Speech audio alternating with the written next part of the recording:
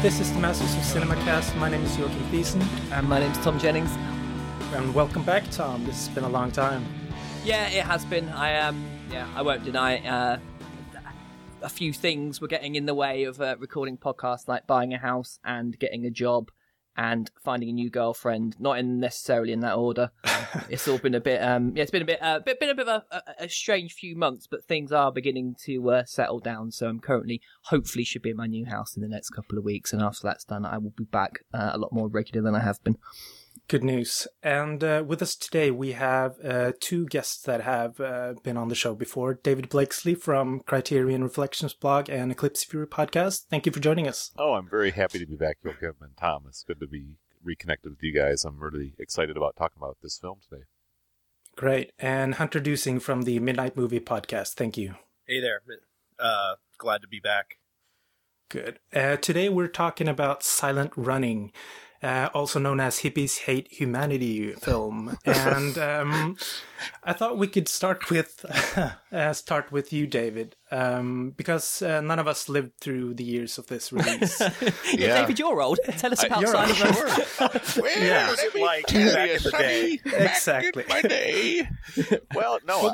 What are your earliest memories? My of Silent earliest Running? memories. I did see it in its initial theatrical run back in whatever it was, 71, 72.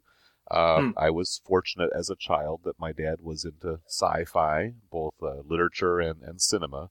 In fact, one of my very earliest cinematic memories was seeing 2001: A Space Odyssey when I was like 7 years old in the Cinerama, and our family was not really financially suited to take everybody to the movies, but he just had to see that movie, and so he took me, and I, of course, was just, my mind was blown as a young kid, and just so many things I didn't even understand, but just the visual spectacle of it. So I have a question about seeing that in the theater at 7 years old. Did it scare the shit out of you? Oh, well, because parts of it I was were, terrified of that movie as a young boy. Well, I think I was just too overwhelmed to be consciously scared. It was just, and again, I mean, going back to 2001, at that time, of course, the space program was in full swing, and I was just the kid watching the Gemini and then the Apollo shots from my earliest days. Just every time there was a launch, we'd gather around the TV or as often as possible. And so seeing it in bright colors, I mean, I just figured at that age I was going to be, not an astronaut, but somebody who would travel in space because, hey, look at right there, 2001, so that date always had this kind of significance to me. Seeing Silent Running was just another exercise in wonderment for me. Just again, seeing these magnificent spaceships cruising across the star field. And it also was, I guess about that time I was must have been 10 or 11 years old. I was born in 61. So it was just kind of a blending of technology and ecology. This was before environmentalism was really a concept. It was all about ecology, the little E symbol there. And it was about, taking care of the environment, and, the anti-pollution efforts were underway. I think I was living in Pittsburgh, Pennsylvania at the time, which of course in those days was really kind of coming out of the coal age, where there was a lot of, soot and smoke and toxic waste, and they've really cleaned that city up quite a bit in the years since, but that was a kind of a growing concern. So the idea that, humanity was using up its resources and, overpopulation, and, I was also seeing movies like The Omega Man and The Andromeda Strain, and, all that kind of futuristic kind of gloom and doom stuff that made a pretty big impression on me, that sometimes drastic measures need to be taken to, to protect the environment, protect the animals. So, my impressions of Silent Running were pretty strong and positive from both the underlying message and just the coolness of space travel and what the future seemed to hold, not in terms of just ordinary people being able to venture out into into the outer limits of the solar system.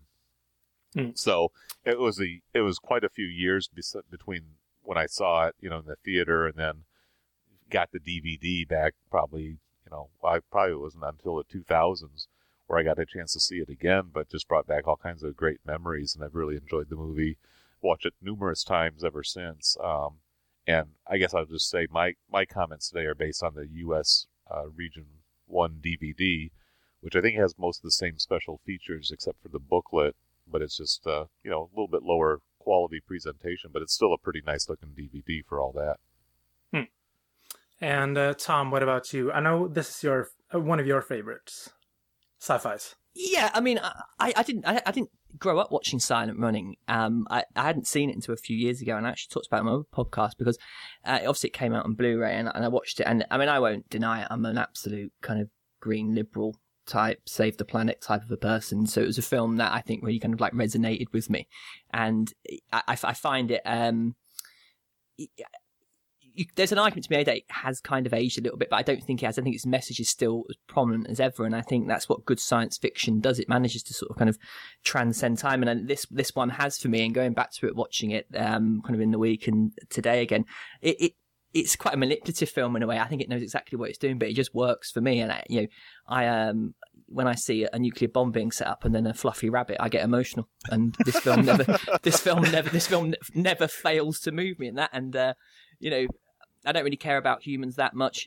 Seeing robots, robots getting run over, that's always going to, turn me into a blubbering wreck. And in that respect, Silent Running really hits the mark. And a few months ago, I went to a film music night hosted by Mark Comode, and he was like picking his favourite pieces of all time, and he had the Birmingham Philharmonic Orchestra with him, and Silent Running was one of the films that he had was playing pieces from it, and you could tell that when he was talking about it, his voice actually started to go a little bit. He was getting so emotional thinking about those fluffy rabbits, and I think it's a film that it does have that effect on some people. I know some people who will watch it and say it's just a load of nonsense, but to me, I think it's one of my favourite science fiction films. I don't know if it would be kind of like one of my favourite films of all time, but certainly, in science fiction, it would definitely be in my top 10.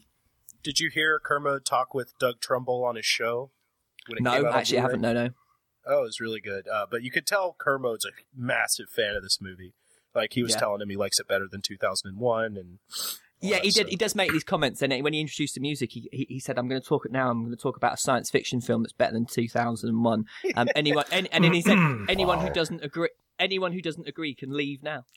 And so he started talking about Silent Running, and like one person like got up and like stormed out with like a real kind of face on it. And it was like come on. But Hunter, you're a Republican, so you hate animals, right? Yeah, and the environment. I hate I wouldn't say I'm a Republican, but I'm kind of I lean to the right. But I am not a green liberal type, and this movie moves me very deeply. Which is just to interject strange. there, Hunter, I saw you with a picture of a deer you shot the other day, you piece of shit. That's true. And like posing with it like it was like some kind of trophy, and I thought you better eat that. I did. I had part of it for breakfast yesterday, actually. Oh, really? Yeah, I had some sausage made. It was good. That's all right. Okay. Well, just as long as it wasn't for fun, that's the main thing. No. I actually can't stand hunters who just like shoot a deer and then just drag its carcass to get processed. I can't stand that. Yeah. I like to, use everything with it, but as much as possible. But I saw this movie only a few years ago. I'd first heard of it. I mean, and I didn't really know of its existence until WALL-E came out, because I heard WALL-E was compared to Silent Running a lot. And then I heard Silent Running, the premise was an influence on the premise for Mystery Science Theater 3000, the guy alone on a ship with robots. Yeah, those are great connections, yeah. Yeah. So I saw it a few years ago, like Tom. I heard Kermode talking about it, singing its praises, and I think I watched it on Netflix Instant, because, the name Doug Trumbull, you start to hear it a lot when you get into movies like 2001, and he, recently worked on Tree of Life, the Terrence Malick movie, and so I watched it, and I was really moved by it. Especially the final shot, like not so much the fluffy rabbits, but the idea of like the last forest floating off into space with this like robot taking care of it, that just like, reduced me to a mess. So I think I'm alone on this podcast of not really liking this film. Well, you can leave now. Yeah. Thanks for coming, Joachim. We'll speak to you later.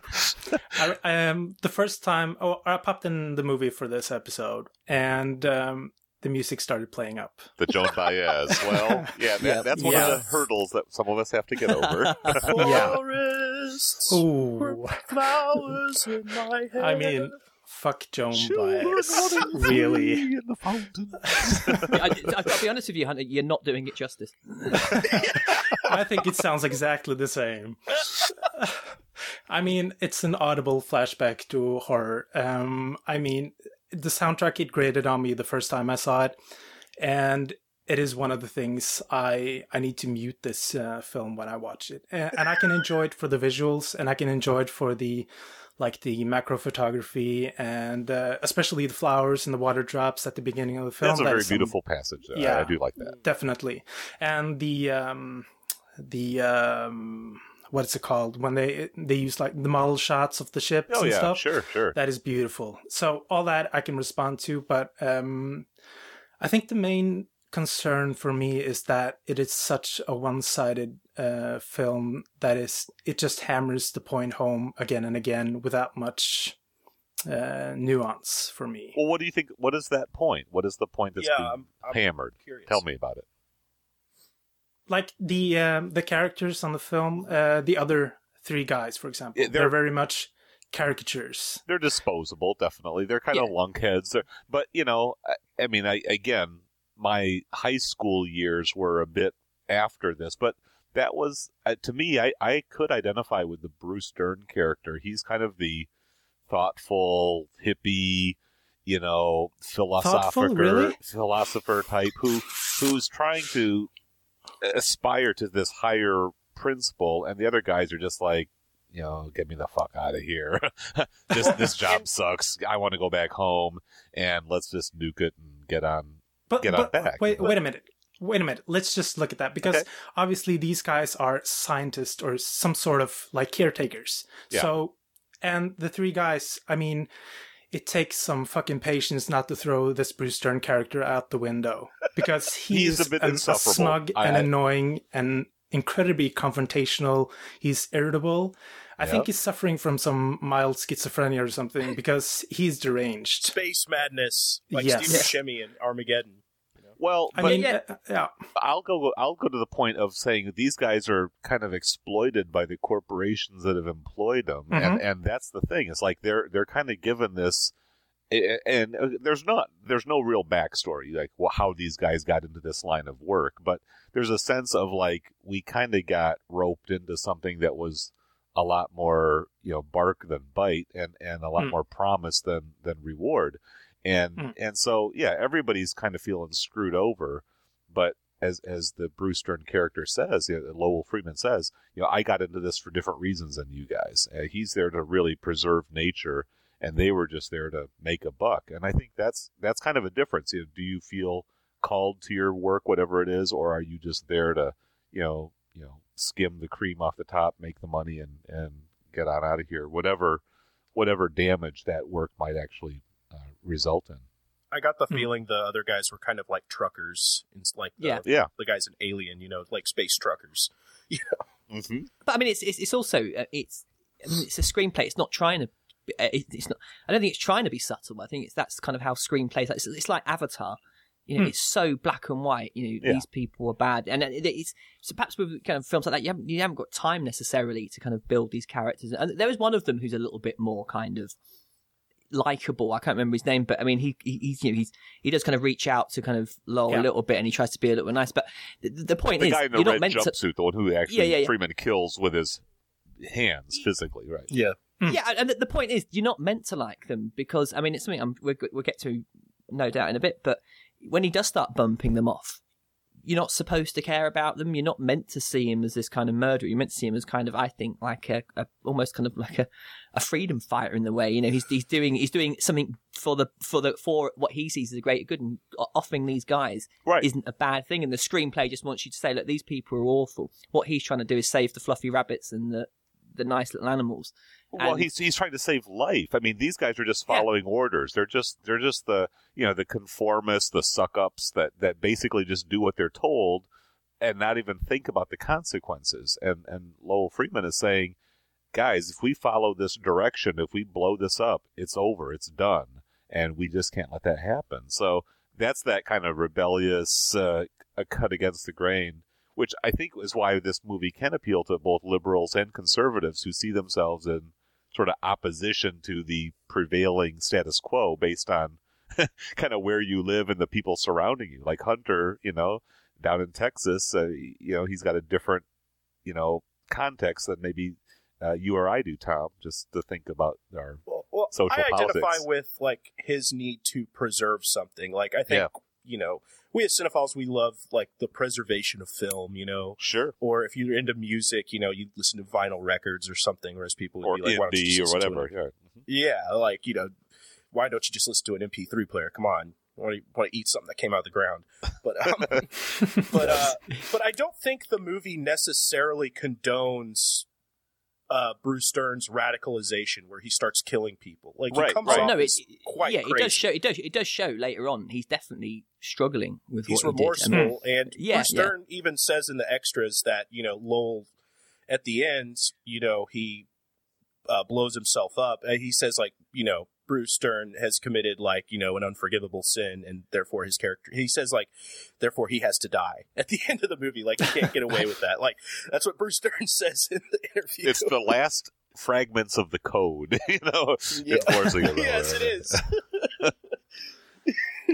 No, I mean, Tom. it is one of the things. I mean, I was having this discussion with someone the other day, and they have this thing in Britain where they have like these government petitions, and if 100,000 people sign them, then that kind of government ministers have to talk about it. And one of the ones that came up about a year ago now was, should they bring back capital punishment? And 100,000 people signed yes, so they had a debate about it. And I was talking to a friend, and I said, if they were to bring back capital punishment, I would seriously consider resorting to acts of civil disobedience. And we were sort of talking about how far would you go. And it became quite a strange conversation. My friend was like saying, well, what would you do? And I said, well, were the minister that brought it back to be kidnapped, I would say that was legitimate. And my friend was like, you some sort of terrorist? I said, no, it's just how far do you go? And I think this film brilliantly in a way kind of suggests that, there is, I don't know the same way about condoning it, but I certainly think it sort of shows that in order to sometimes do things, perhaps pacifism isn't the way forward, because he has, in order to kind of save these, the fluffy rabbits and things, he has to do some pretty bad things for a greater good. And I think that's one of the reasons why I like it so much. It's not afraid to kind of go to slightly dark places. Yeah, and you can see he's wrestling with this. I mean, it's not labored over, but Lowell Freeman understands the magnitude of what he's contemplating. He's going to kill his partners, which, even though he's maybe different from them in some ways, he still feels an affinity for. I mean, he plays poker, they hang out. He knows that, once he, seals that lock and locks those guys in that pod that's about to blow up, he's committed the deed. But there's a larger principle of life beyond just, person to person, human to human, at stake here. And, even in a sense of how much do you just surrender to corporate control in making those ethical decisions that determine the course of your life. I think that's a very minor text perhaps, but it's part of this, that early 70s mentality. How much do you sell out, or how much do you just go along with the bosses? And that's a value that I think still carries over to today.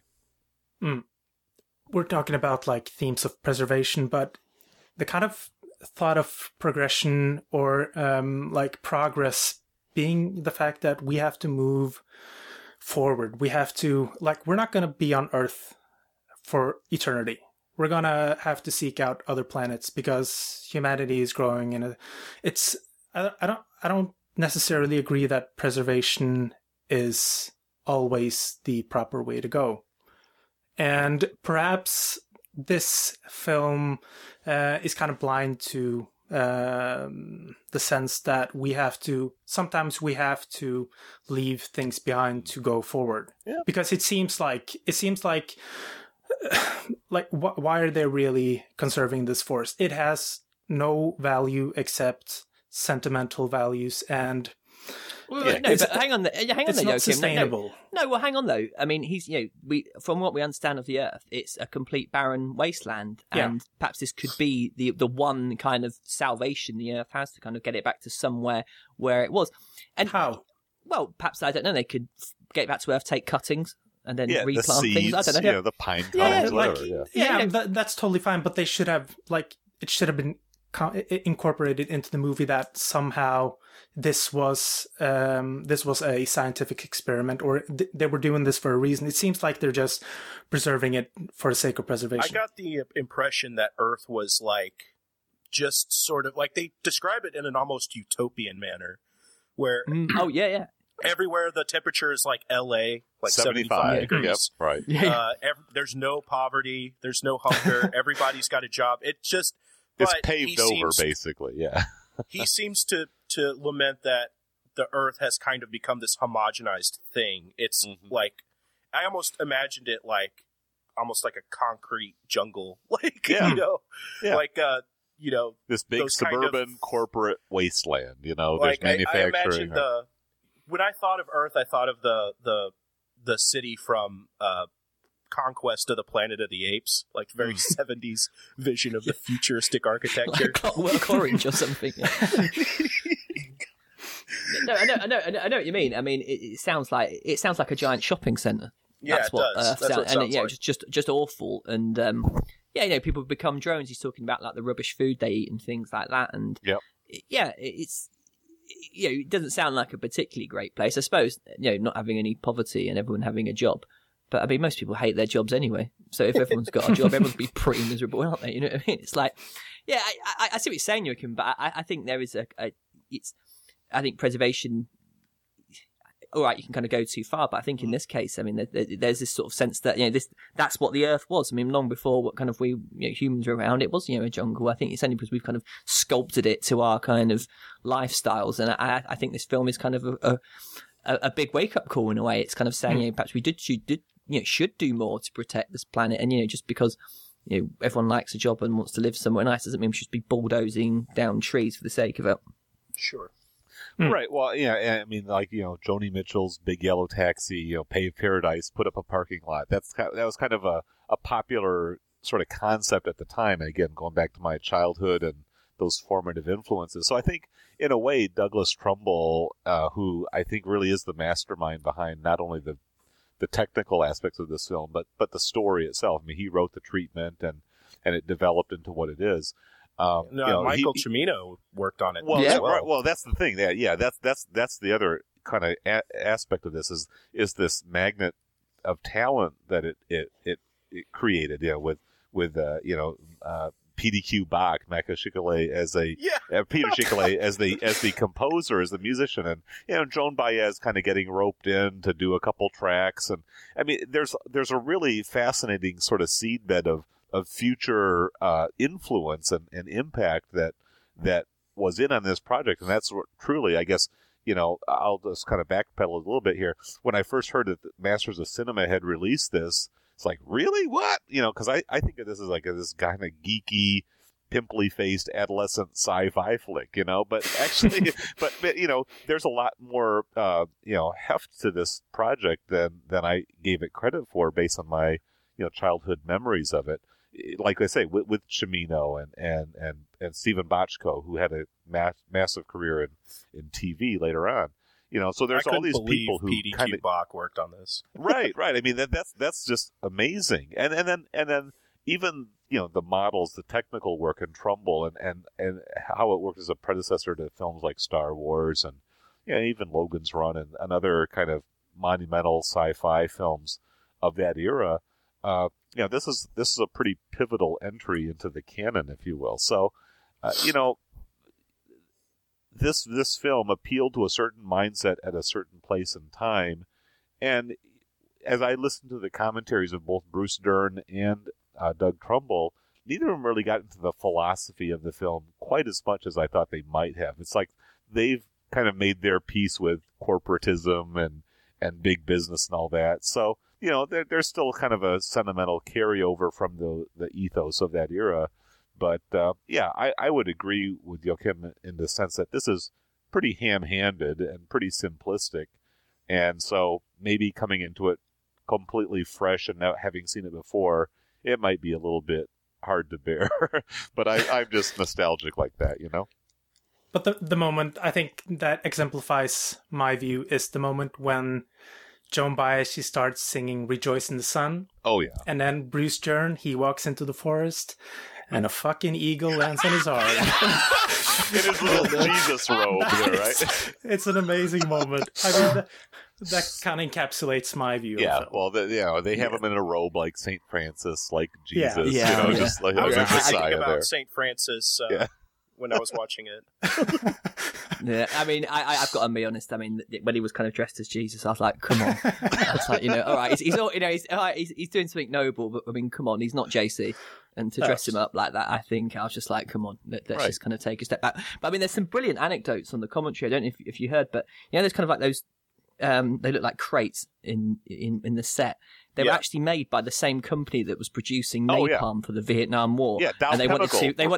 wanted to kind of like show their green credentials. Yeah. There's all kinds of product placement. Let's not fool ourselves. Coca-Cola's in there, American Airlines, Dow American Chemicals, Airlines right? is all over this movie.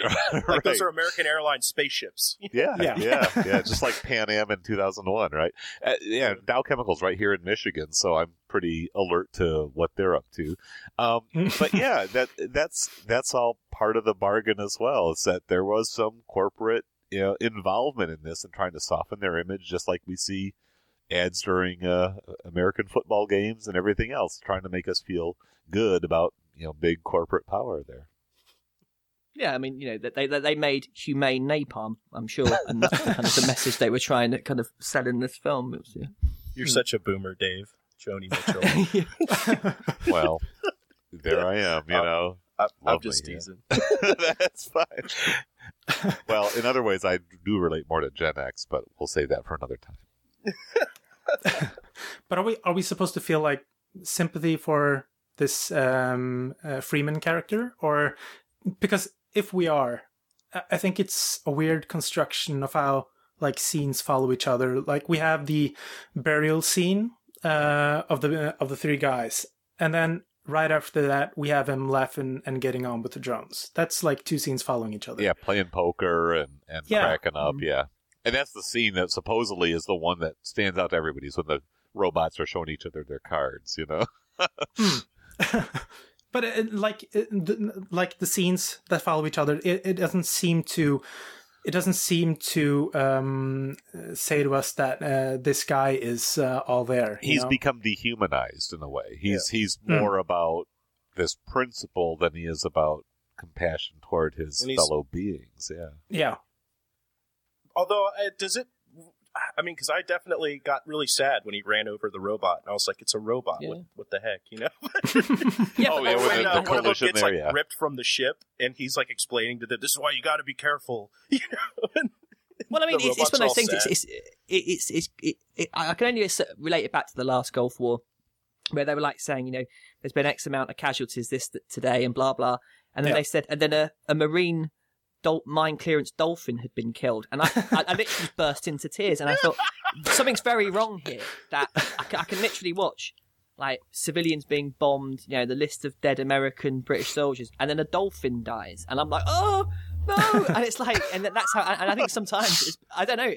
It's actually there is some sort of phenomenon where like if you see like humans react more like when you see like a picture of a starving child, you react to it more than if you saw like loads. I can't remember what it's called, but it's this sort of strange kind of. Ace in the Hole talks about that. One stranded miner is gripping, but 100 dead in the mine shaft. Nobody cares about that. It's that. Well, it's like that, the Philippines. You see those numbers and the dead in the Philippines, and it's so big you just can't even get your head around it. Right. But one person, you can like relate to that one person. Exactly. Yeah. And that poor dolphin. And its handler actually said it gave its life for God and America. And I thought, no, it probably didn't. Wow. It probably didn't. It just swam into the mine, and They went there. it thought it was going to get Amazing. a mackerel for diffusing a mine. Dolphin was just thinking. Yeah, and then this poor thing. Yeah. Well, I'm kind of curious about the whole interaction between human and artificial intelligence. I mean, that theme has been played out and extrapolated upon in many different ways, but this, 2001 again is such a precursor to this film in terms of the interaction between the characters there and how the computer, and then you've got this here, which again serves as a real kind of placeholder until we get into Luke Skywalker and R2-D2 and C-3PO in Star Wars, which Lucas, himself basically admitted to lifting straight from this film. The idea of cute, lovable little, munchkin-sized robots. I thought they were the audience peasants could from the relate hit to. Fortress. well, it's mix and match. It's putting it all together, and that's where you find the cinematic gold. But I would say one of the things about the robots, and I think one of the reasons why I kind of react to them as well, is because they do. I mean, there's actual humans in them, isn't there? I think they had amputees playing the parts, and when you watch, those. I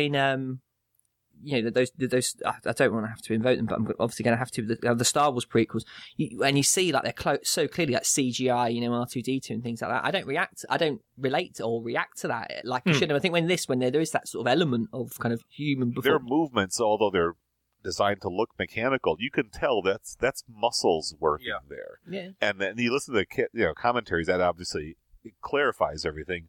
But there's an aliveness to those robots, that they're not just little gadgets that are pre-programmed, like the robotic arms that play pool or do the surgery. That's not quite as effective as the drones themselves. You can tell that the robotic arm that shoots the pool balls didn't really make a skillful shot. It was just kind of placed there. It did its mechanical thing, and that was that. And so we're supposed to ooh and ah to that. It executed a program, Exactly. But these drones, there was a pulsating heart somewhere inside that case. There's a person with no legs inside there.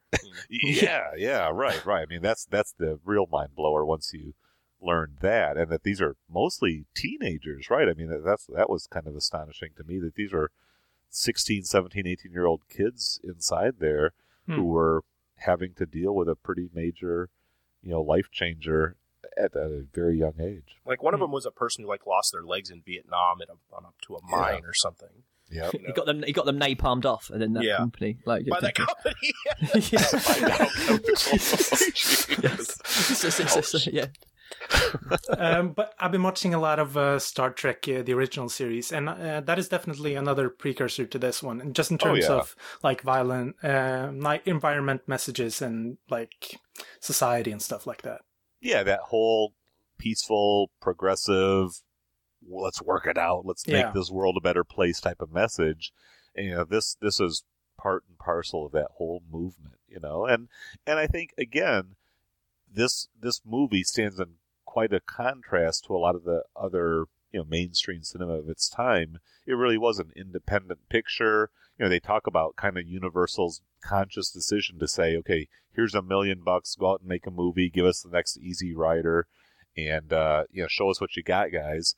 And so a lot of young filmmakers and other technicians, artists, crew members and actors, let's talk about Bruce Dern maybe a little bit, they really got launched in this film. I mean, for Bruce Dern, he'd been done 20 odd films, but he had always been in these bit parts, this kind of maniacal, villainous, off the hinge type of guy. And he definitely shows his off the hinge side early on, especially, but really throughout the whole film. So even though he did get a leading role, he's still a little bit typecast, it seems to me. Though it seems that he's very grateful for the opportunity. And let's face it, he's had a pretty impressive career ever since. Well, he's had a bit of a renaissance lately. He's got that. He's a front runner with Nebraska. They're saying he's getting a lot of Oscar buzz for that. Apparently, he's going. Deadline Hollywood's reporting that he's a name being tossed around for a lead in the new Tarantino movie, because he was just in Django Unchained, and apparently in Tarantino's next movie, The Hateful Eight, he's going to play a bigger role in that. Yeah. That's fantastic. I mean, what a full turnout for a guy who really was kind of on the fringes. I mean, he could have almost disappeared at this point if this had not given him the jolt that it did. Mm. How do you feel about his performance, Tom, in this film? Yeah, I mean, I do enjoy it. Like you said, I think it's not trying to be subtle, and there is that sort of. I know what you mean about him kind of being sort of slightly schizophrenic. This is a mad eye performance, I call it, because he's just like totally looks completely wired. I think the problem I have with the film is after about kind of an hour and a bit, I think it's when it kind of starts to grind to a halt a little bit, where he's playing cards with them, and it's just plodding, really trying to get to that end bit. But the thing that sort of gets me is it's like the people on the radio who he's talking to are so nice. Yeah. And they're desperate to save him. They're like, come on, buddy, we're going to get there. We're not going to give up on you, on all this kind of thing. And you sort of think... And he's trying to con him the whole time. Yeah, kind of like, they seem genuinely concerned for him. And that's when I think after a while, I would say that's one of the main problems with the film. It sort of gets to that stage and thinking, oh, come on, and he does sort of realise, that he's the way he's been. But his performance is, it's a strange one because I don't think he's a massively sympathetic character in a way. I think what he stands for is bigger than the character, and from that's why I like him.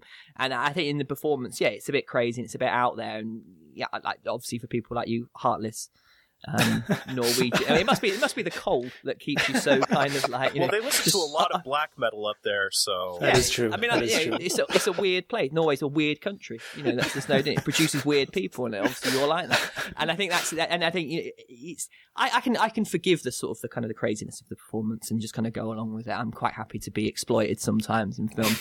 It's the same. I always kind of when I think of him, I think of Avatar. And it's that sort of film. It's so unsubtle. It just knocks you over the head. The performances are so bad in it, yet I quite like Avatar. And that's how I feel about this film. I'm able to kind of get over these kind of nitpicks, I suppose. I think it's a little more nuanced than Avatar. No, I don't know. I don't know about that. I think a little bit, because I don't think it completely condones what his character does. Whereas in Avatar, it's like by all means kill them all. Yeah. Yeah, please do. And you can see that in the final moment when he sort of realizes that he misses humanity, but he still like sacrifices himself for the survival of the forest. Well, I think actually there is a point to be made actually when he's obviously playing cards with the robots. You can see him going crazy, and I think there is perhaps something saying that we do need to have kind of other people around. Yeah. In order to kind of have a fulfilling life, you do need to have other human beings around. It's like, I mean, one of the reasons that I do enjoy going to work is because I like the people I work with. I like being around them. They're all a good fun, good bunch of people. And it's one of the kind of, I suppose it's kind of a thing about human nature. I don't think we're meant to be solitary all the time. Don't get me wrong. I do enjoy being on my own. Creatures, like people go. That's why people go nuts when they get like cabin fever in like snowed in areas. I kind of wish that the film had focused more on that, on his like descent into madness, because that's the kind of aspect that I found that I hinged onto on my second viewing of this film. To be brutally honest with you, though, I think he was pretty far out before he started going mental. I don't think it's too crazy. I don't think there was too far to fall. Basically, I think this guy probably had issues. Long before this. Okay. Well, it's kind of interesting that you talk about this descent into madness, because I think about movies more latter day, kind of hard sci-fi movies like Sunshine or Moon that have come out in the last few years. I really appreciate both of those films in particular because they kind of keep that hard sci-fi element alive. But at the same time, I wish they didn't have to descend into sort of this kind of maniacal, crazy adventure, horror kind of wildness towards the conclusions. Because one of the things I like about Silent Running is that it sort of maintains that kind of placid, quiet, mysterious aspect of space, being out there in the farther reaches of the solar system without having to resort to this kind of thriller type of, conventions. I mean, it ends up obviously in a huge explosion and all of that, but it doesn't like have to ramp up the adrenaline. There is that kind of mundane aspect, which I know is, in some ways, it does make that last half hour a little bit of a slog. But it's only a 90-minute movie, so it's not like we're really asked to sit through a whole lot. But they don't have to ramp it up, so to speak. Whereas I think both Moon and Sunshine, I mean, I went along for the ride. I enjoyed it, but it's like they had to do that just to kind of keep today's audience engaged, I guess. And I like that kind of quieter style of sci-fi. Another film that we haven't talked about, but is John Carpenter's Dark Star, that's a which great is one. more of a comedy. But it's like I just love that mundane, boring as hell, sitting out in space, nothing's happening aspect to these types of movies. I like movies that like just highlight the isolation of like you are really fucking far away from everything, and it's going to make you crazy. Like if you watch the extras on Dark Star, like John Carpenter's talking about like space travel sucks. Like it's cramped, it's cold, it's boring. Like like it takes forever. I don't know if any of you guys seen. It's a Russian film called How I Ended This Summer. No, I haven't seen it yet. No. I don't watch comedy movies. No, check that out. Because it's about these like two guys who are part of an Arctic kind of research station, and one of them starts to go a little bit crazy. But it's kind of what you're saying, David. It's not kind of screamy, shouty, bellowing crazy. It's that kind of I miss my wife, I'm bored, and I want to go home. Yeah. And if you perhaps kind of if you keep thinking about it too much, it can send you a little bit kind of over the edge. And it's a brilliant film because it kind of, I've never been in that situation, but I dare say it's a lot more sort of realistic than this sort of howling at the moon type of madness that kind of you sort of see in films. And I mean, Jack Nicholson in The Shining, Yeah, but I mean, there is an argument to me. There's a supernatural element on that, I think. But true. Well, Solaris too. I mean, that's another kind of slowly going bonkers type of out in space film. Yeah. So yes, I still like that, and I would love to see a modern rendition of that. I guess Moon is like that in some ways. I mean, to talk about Moon briefly. I mean, that's a film that everyone was like, "Oh, you got to see it. It's brilliant. It's amazing." And I was a bit like, "Yeah, I enjoyed it," but kind of for the reasons you were saying, David, it started to get to the point where I was like, "I'm not believing this anymore. It's just getting a bit too much." The thing about and I think one influence this movie had on Moon was him being buddies with the robot, voiced by Kevin Spacey. Yeah. But my thing with Moon, though, the problem I had with Moon was that, like 5 minutes in, I guessed what the big turn was. And then when it happened, I was like, oh, okay.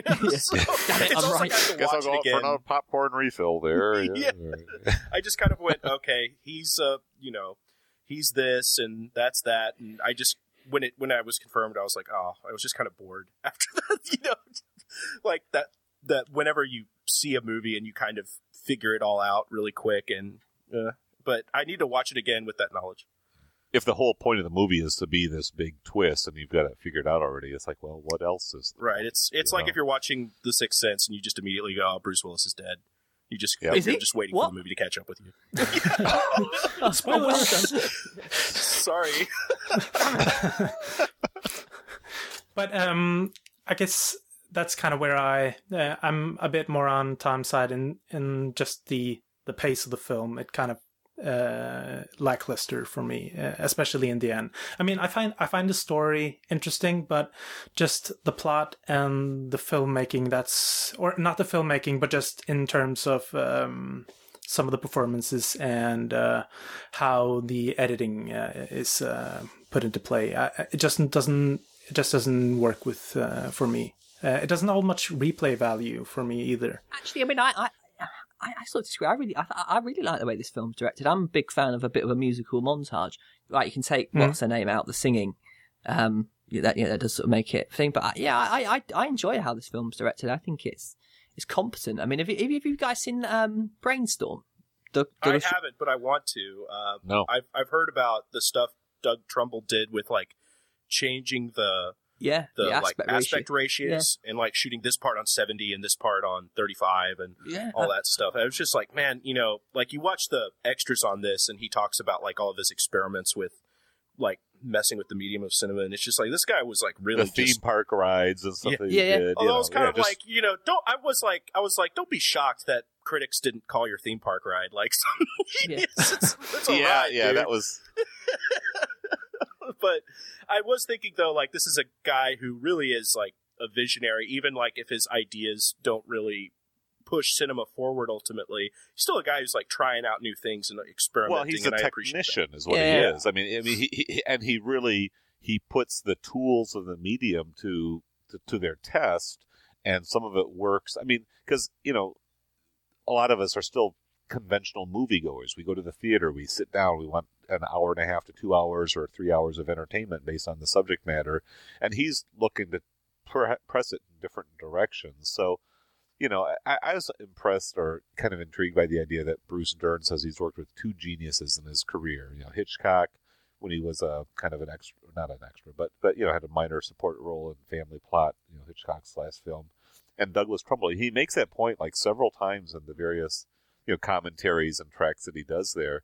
So he obviously has a pretty high opinion of Doug Trumbull, but Doug Trumbull is not going to go down as one of the great auteurs of all time. Well, he only made two movies, like as a director. Right.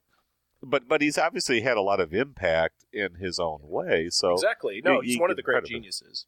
It's just, let me say this before I leave it on to you. I think that the movie, it shows like Trumbull's highly gifted skills as an effects craftsman. Yeah. I mean, this film looks incredible, and just in terms of the shots and the models and the scope of it, in space and sense of scale and size, I think that is like the top-notch stuff. And even the rings of Saturn and the star background. I was going to say, I mean, there's a scene where I think the spaceship goes behind Saturn, and Saturn blocks out the sun. There's like a kind of eclipse almost.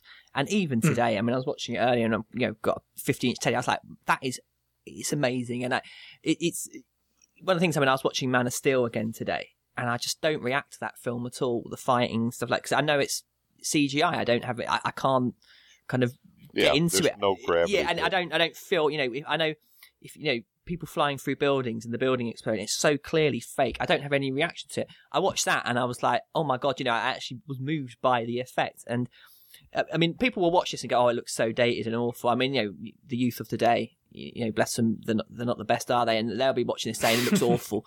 But it's like, to me, I watch it, I'm in awe of it, really. I think it's amazing. I'd love to have seen it on the big screen. Just the cool stuff they took a frickin' U.S. Navy aircraft carrier and transformed it into the spaceship. They put all this foam and vinyl and, different cutouts and stuff.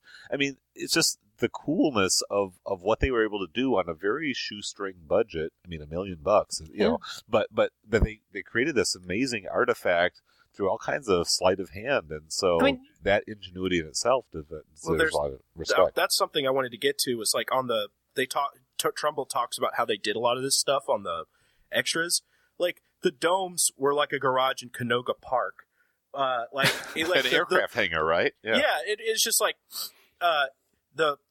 to get Bruce Dern like swimming in the thing. It was like, oh, we bought a kiddie pool and we did this stuff. I was like, it just sounds so simple when he talks about it. I'm like, geez, you were able to create this thing out of like, some like $1 million and in a garage. It's crazy, Yeah. I mean, the lighting, the monitors, the shaky cam, just all kinds of. I mean, it's a catalog of low budget. You can do this too if you're focused enough and you want to make an impressive, low budget sci-fi flick. Yeah, this was made for under $1 million, wasn't it? Yes. Well, I think it resulted a little bit over $1 million. They did go a little bit over budget, but it was still, I mean, light years ahead of its time.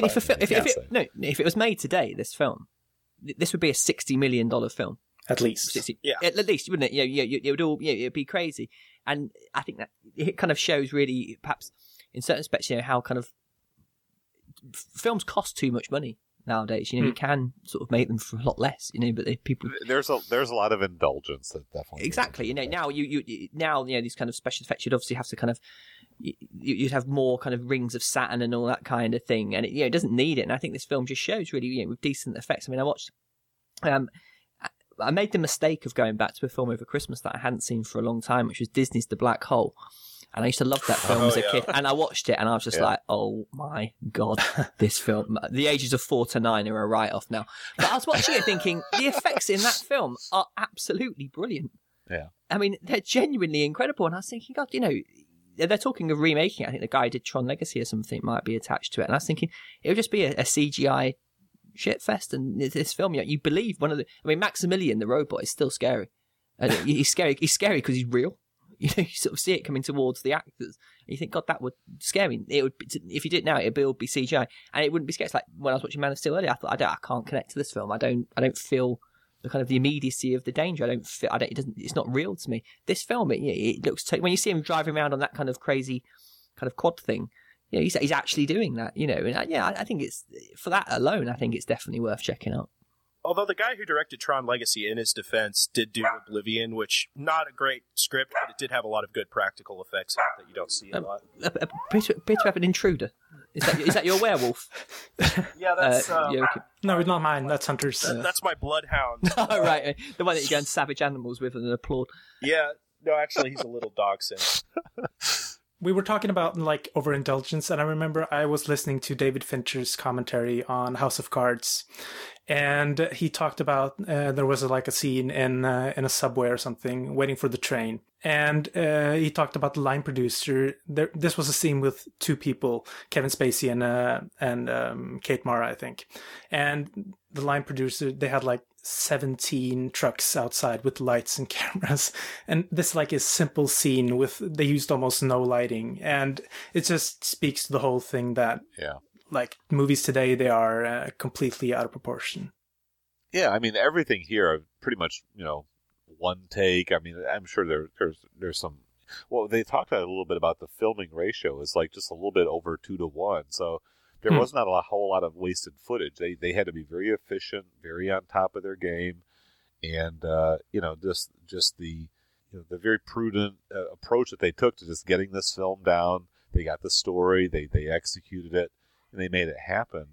To me, that's another sort of just a mark of credit that it deserves to put a message out there and to sort of mark a new frontier in sci-fi cinema, because I do feel. Obviously you can compare this to 2001 and say, well, 2001 was bigger in scale and, certainly took a lot longer to make and probably broke through more, frontiers of filmmaking. But Silent Running is a way of making sci-fi relatively on the cheap that kind of paved the way for, some developments, some of which are great, maybe some of which are a little bit less fortunate. I mean, I'm not a big fan of the sort of blockbusterization of film that's happened since the Star Wars era, but I don't know that you can blame it entirely on Star Wars itself. I mean, Star Wars didn't set out to change everything. It just set out to make a great, kick-ass adventure thriller movie that everybody could relate to. The studios themselves have taken that formula and just milked it to the point of exhaustion.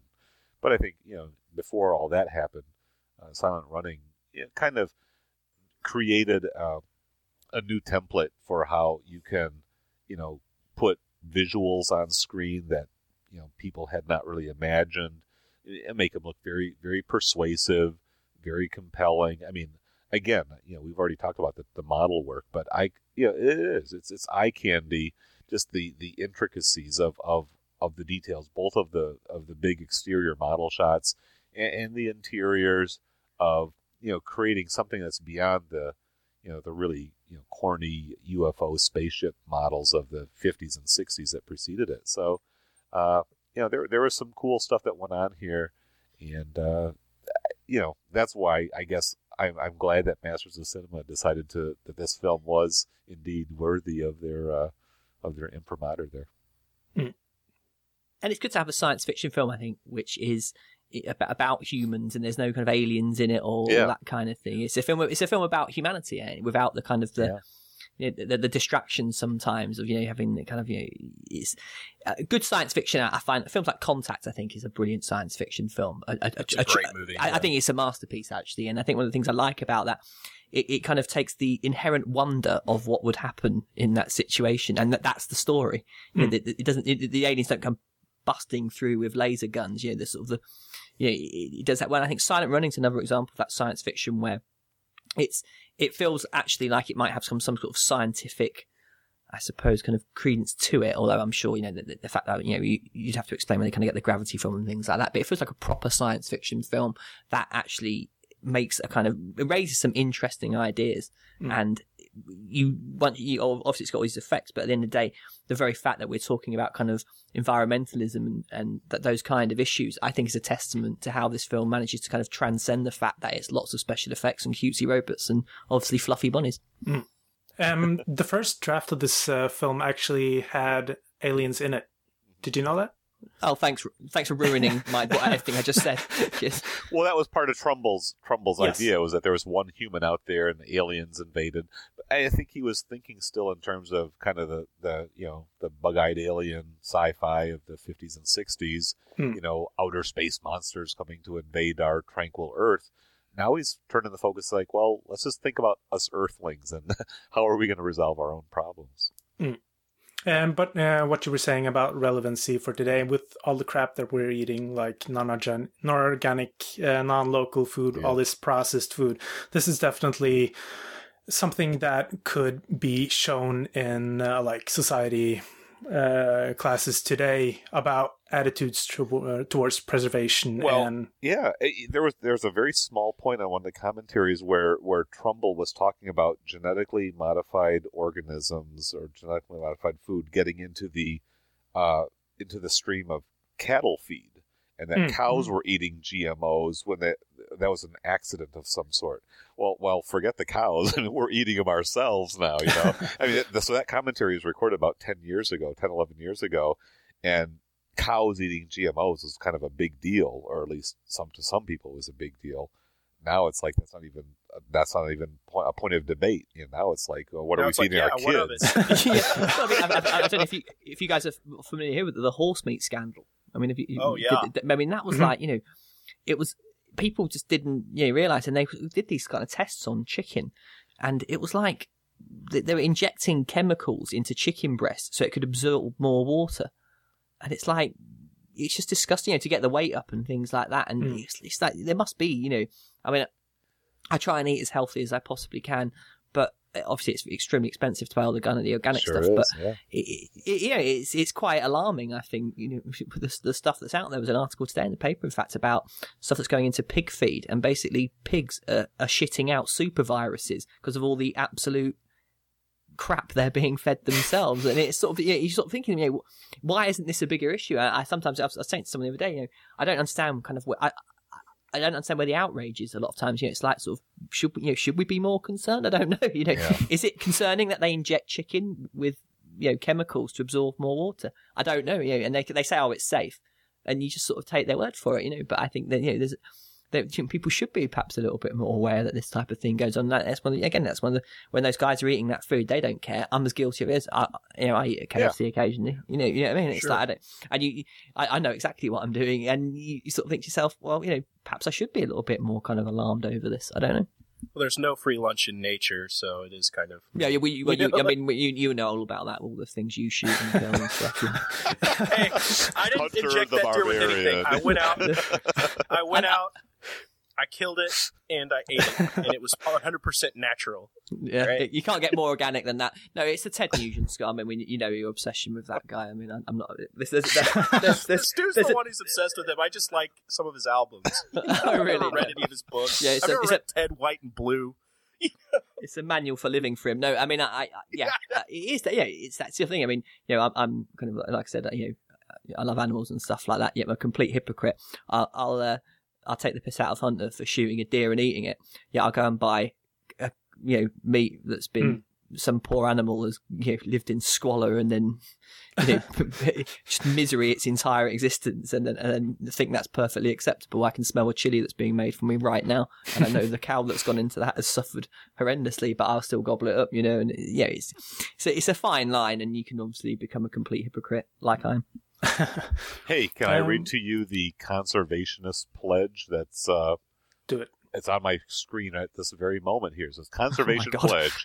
I give my pledge as an American to save and faithfully defend from waste the natural resources of my country, its soil and minerals, its forests and waters and wildlife. So that's the pledge that Lowell Freeman has right by his little space bed there, and it just happened to be popping up on my screen at this very moment. Well, no, it's... So can we all salute, put our hands over our hearts, and Loyally. They're godless Europeans. No, I mean, another thing we're having at the moment. I mean, you can be honorary Americans at least for a moment there, right? I like, I love America. It's a great place. But no, it's a debate at the moment. It's about fracking and this sort of thing where I can't remember what town it was in America, but they've had 310 earthquakes, minor earthquakes, since they started doing this fracking. We have a major crisis going on right now with drinking water in Charleston, West Virginia, where a coal company basically dumped a bunch of foaming shit into a river, and there's 500,000 people who can't even drink water, take a bath, cook food, or do anything with their water supply for who knows how long until this thing gets cleared up. Hundreds of people have already gotten sick off it. Anything else you want to discuss?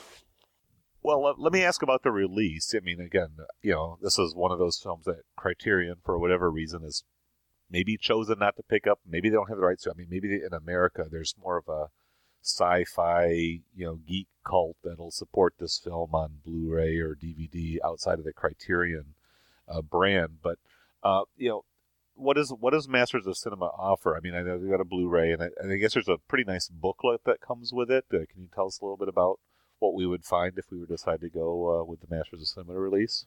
I think the extras. I have it, and it's amazing. Yeah? Yeah, I think the first thing I would say about it, actually, is the actual quality of the transfer. Because I think it's a pretty brilliant one, actually. It kind of preserved. They haven't kind of scrubbed it up too much. They've kept the kind of the filmic elements there, and I think it looks pretty wonderful. I mean, it's not the brightest of films anyway, but I mean, we've talked about it ad nauseum before. I like it when they just kind of improve what's there and not try and tweak it too much. And I think they've been very respectful to the transfer, and I think for that alone, I think it's worth picking up. Okay. I think it has the same special features. Yeah, the supplements, the disc stuff is all pretty much carried over, right? Because I saw that it was done by Laurent Bouzereau, or however you say his name, and he's like the king of featurettes and documentaries for DVDs over here. And so I was thinking, well, obviously this is old stuff that we're looking at. They've not commissioned anything new for it. I think there's like a 50s on-set making of, and it's one of those kind of... I think it's the Blu-ray and the commentary. Book. Those are the things that you get extra that you don't get on the American DVD. It's just a better transfer and a 48-page booklet. So, and the booklet's very nice. Yeah. I'm looking through it right now, and it's it's like 3 articles. One with the director of photography, Charles Wheeler, and the special designs guy, Wayne Smith. And also Peter Schickel, something like that. The composer and conductor. The PDQ bot guy, right? Yeah. And there's a lot of great photographs and sketches in the book as well. Another effects genius worked on this movie, John Dykstra. Oh, yeah, right. Pre-Star Wars, John Dykstra. Right. Just thought that was important to note. Mm-hmm. Well, and also, I guess I do want to give a little bit of a plug to the making of Silent Running, the documentary feature. That's about an hour long or so. It was made like about 50 minutes. It was very contemporaneous with the making of the film, so it really has that, to me at least, very cool early 70s feel. I mean, it's very in the moment, so it's not really looking back on the making of this film as this future classic or anything. It was just a documentary that was made shortly after the film came out, and I mean, it even ends with the crew members kind of getting their lunch from the company buffet truck there. So it's very down to earth, but it has kind of that retro feel to it that I think is a nice little sideline on this film, which to me is a landmark. And so I'm glad that we were able to discuss it today. I'm glad that Masters of Cinema has done it justice, and if Criterion ever wants to kind of follow the suit and do a Blu-ray, I'm sure I will line up and get it. But if not, I might just decide to go region-free one of these days and get my Masters of Cinema copy, because I do love this movie. One thing I really appreciate about this release, too, is it has the original poster art on the cover. Which I love that poster art. I hate the cover for the American DVD. It really tries to make it look like some kind of 2000s, that big face of Bruce Dern. It's like a totally... It looks like a thriller, like we're out in space, silent running. Yeah, right. Laser blasters and all that. Space chases. Yeah. I mean, I don't understand why. When it comes to Joachim and I discussed it before, but when it comes to sort of releasing old films on Blu-ray DVD, just stick the original poster on there, because they can't do these awful, some these just god awful Photoshop jobs. There's some beautiful, like, I mean, if you go to my Criterion Reflections Facebook page, I actually found a really beautiful Deviant art, fan art that was done of the ships with Saturn in the background. Right. So there's some beautiful art possibilities. Mm-hmm. Like if Criterion were to release it, they would probably commission their own original artwork for the cover, and I could imagine all sorts of gorgeous, options that they could pursue. But yeah, I like the original poster art because it just kind of gives that feel for what it was like when a movie first hit the theaters. I mean, I personally don't think this is a film that'll end up on Criterion anytime soon. I mean, I was looking at my Criterion kind of films the other day, and I was thinking, God, there's so many sort of like coming of age tale typey kind of art house things on. I thought, God, they should. Sometimes I think they're a little bit too snobby with their releases. There's no animation, is there, on Criterion? Well, they're getting into Fantastic Mr. Fox. That will be the first one, but that's really more of a Wes Anderson movie than an animation movie. That's because I was like, do we really need that on Criterion? Yeah, I was a bit like that. I mean, obviously, I buy them religiously every month, and then some. I do too, but and I'm just like, oh God, do I really have to buy that? Like, come on. Well, we can start wrapping the show up now. So, sure.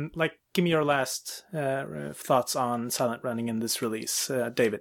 Well, I think it is. I've already said it's a pretty.